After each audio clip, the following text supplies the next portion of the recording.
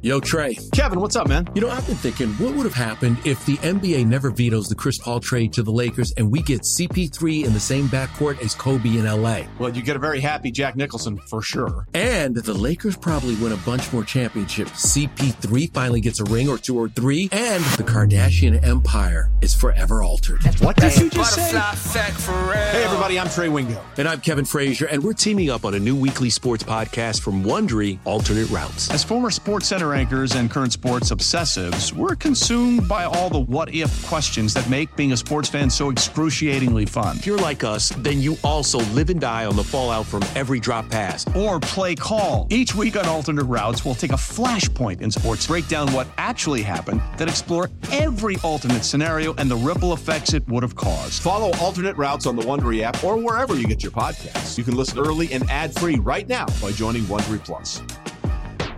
Football is back, and so is Cash the Ticket. Jim Costa with Mike Valeni every week this fall. That's picks, parlays, and that's sweet, sweet value, Cactus included, on all the NFL and college football matchups. Full breakdowns on the biggest games, but if you have a life, you don't have 45 minutes to spare, we've got you. We're the most on-demand podcast. We're catered to you and the teams you love. That's Cash the Ticket. Listen on the Odyssey app or wherever you get your podcasts. All right, Brian, it is now time for our favorite segment of the show. It is our listener mailbag, where we turn over the topics to our dear, sweet listeners. Before we do that, I need to remind you guys once again about our wonderful partner here at Love the Star. It is Boomer Jacks. I love all the pictures you guys have been tagging us in at Boomer Jacks. Hopefully very soon, Brian and I will be out there. I think sooner rather than later, you guys should hear something on that we'll be hanging out at Boomer Jacks. So stay tuned for that. But you don't have to wait for us. You can go to Boomer Jacks now if you like. In fact, if you're looking for a great wing deal, go on Tuesdays and Wednesdays. Tuesday, it's half price bone-in wings. Wednesdays, it's half price boneless wings. But the rest of the week, they got great deals for you on food and drinks. $3 drink specials, $15 buckets of beer. It's a great atmosphere, great environment for whatever you're looking for. If you're looking for a good happy hour spot with your coworkers, Boomer Jacks is perfect with their drink specials. If you're looking for somewhere to watch the game with your buddies, again, ice cold beer, $15 buckets of beer, perfect spot. All those TVs. If you're looking just for somewhere to have a nice dinner with the family, Boomer Jacks is that place too. And they'll fulfill anything that you need over there. And they've got 17 DFW locations, so you can find yours by going to boomerjacks.com. That is boomerjacks.com. First question here, Brian, from Tony42110. If we have the tools to stop the run, why can't Dan Quinn use them correctly? And does that stop a potential interest in him being a head coach with how this defense is running lately? Brian, I don't know about you. I feel like Dan Quinn has tried to smoke and mirrors the hell out of this run defense, and I think he deserves credit for not being as big of an issue in the first half of the season as it could have been. Yeah, I think that there was, a lot of things that Dan was trying to do. I felt like that, this happened very, very early against the Buccaneers, that you started to see like, okay, maybe this is going to be a problem. And then, they played much better against the Rams. They gave the Rams nothing running the football, but the Rams have been awful all year, as we've seen. But that was a game that was very early in the season. They're right about the tools, but I think Dan's doing the best he can. You call slants, you call twists, you call those things in mind that you trust your players are going to do their jobs.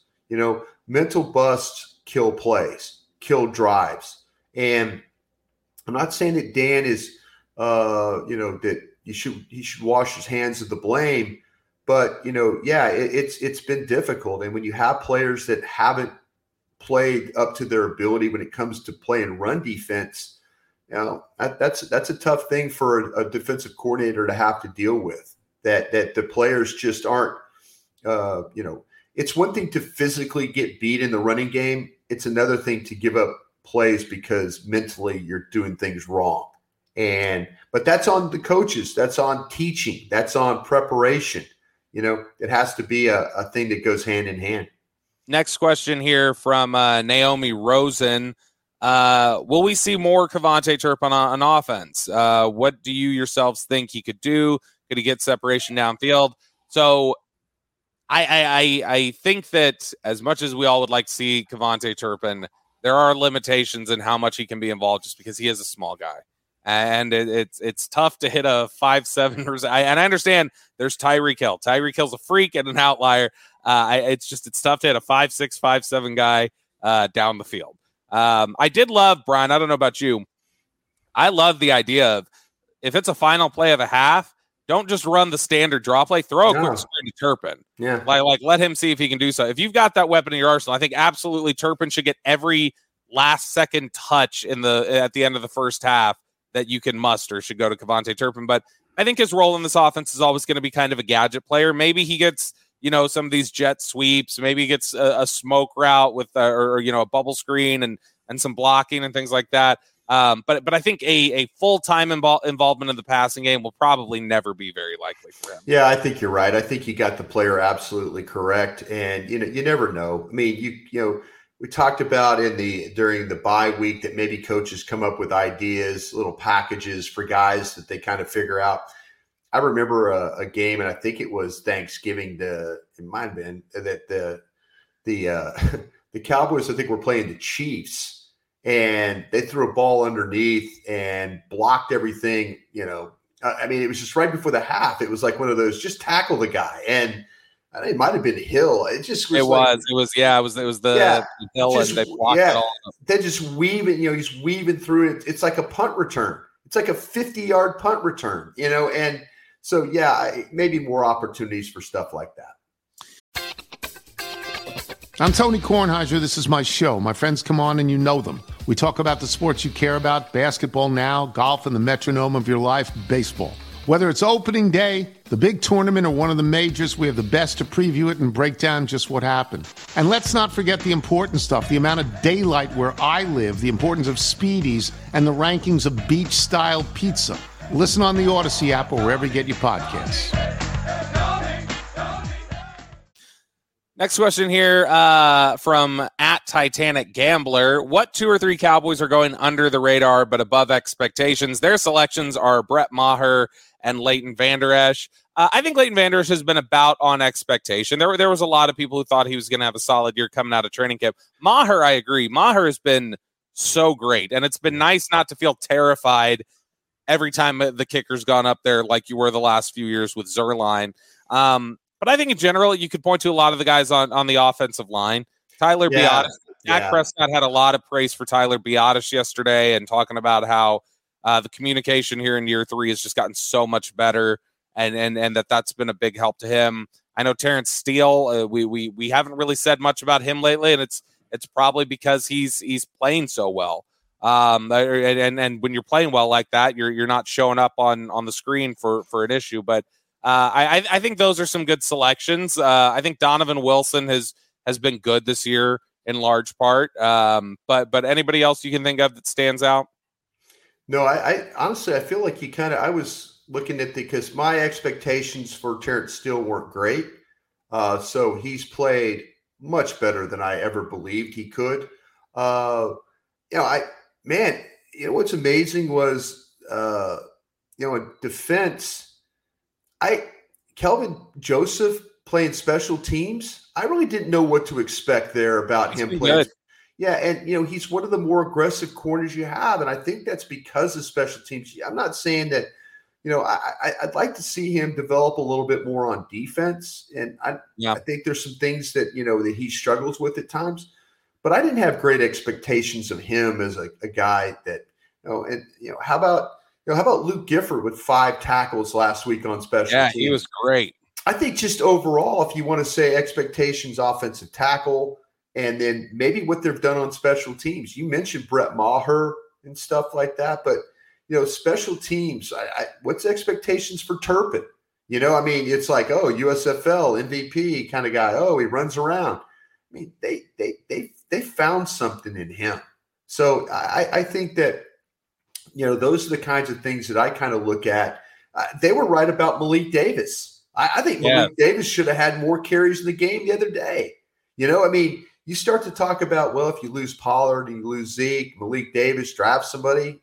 Yeah. Okay. Yeah. I could you squint real hard. You could see that. So, yeah, those are the types of players that I've taken notice to. Next question here from Gary Matera. Has Dorrance Armstrong been a disappointment this year? This is an interesting question. He's gotten some decent sack numbers, but he got paid because of his sound technique, and that has been non-existent in the run game this season. It's funny. There was so much praise for Dorrance Armstrong early. I think you can make the argument he has been a disappointment because the sack production has been there, but he's been really bad on the edge, helping out in the run game, and that's part of the reason for the leaks that they've had on the edge. Yeah, that's. I mean, anybody that's playing right defensive end for the Cowboys is under question for how that they've played. I mean, Tank has been good over on the left side. I mean, he's the one guy that does understand how to play the run. I have a feeling you're going to see more of Golston in these games. I really do. I mean, that's a long guy that is kind of hard to get outside on. That's what he was like at Iowa. I kind of thought he was a poor man's Tank the way he played at Iowa. So he doesn't have the quickness of the pass rush. But to the question, Armstrong, yes, Armstrong is an up-the-field attack type of a player that's capable of, when you're throwing the ball, he's capable of making plays, whether it's up the field, twist stunts, and all that. It's been a little bit of a liability in the run game because all of a sudden he's upfield and then he doesn't have the awareness to not get hooked or not get down blocked or not cross face of the blocker. So, yeah, I'd say he's a little bit disappointment in the run game for sure. That does it for us here on the Love of the Star. We will be back with you guys again next week, in all likelihood Tuesday, because we'll be on the road. So I'll be flying back late Monday, and then I'll have the morning show on Monday. But I would guess we'll be back with you Tuesday, hopefully celebrating a Cowboys victory and looking forward to a Thanksgiving Day matchup against the Giants. We will talk to you guys then.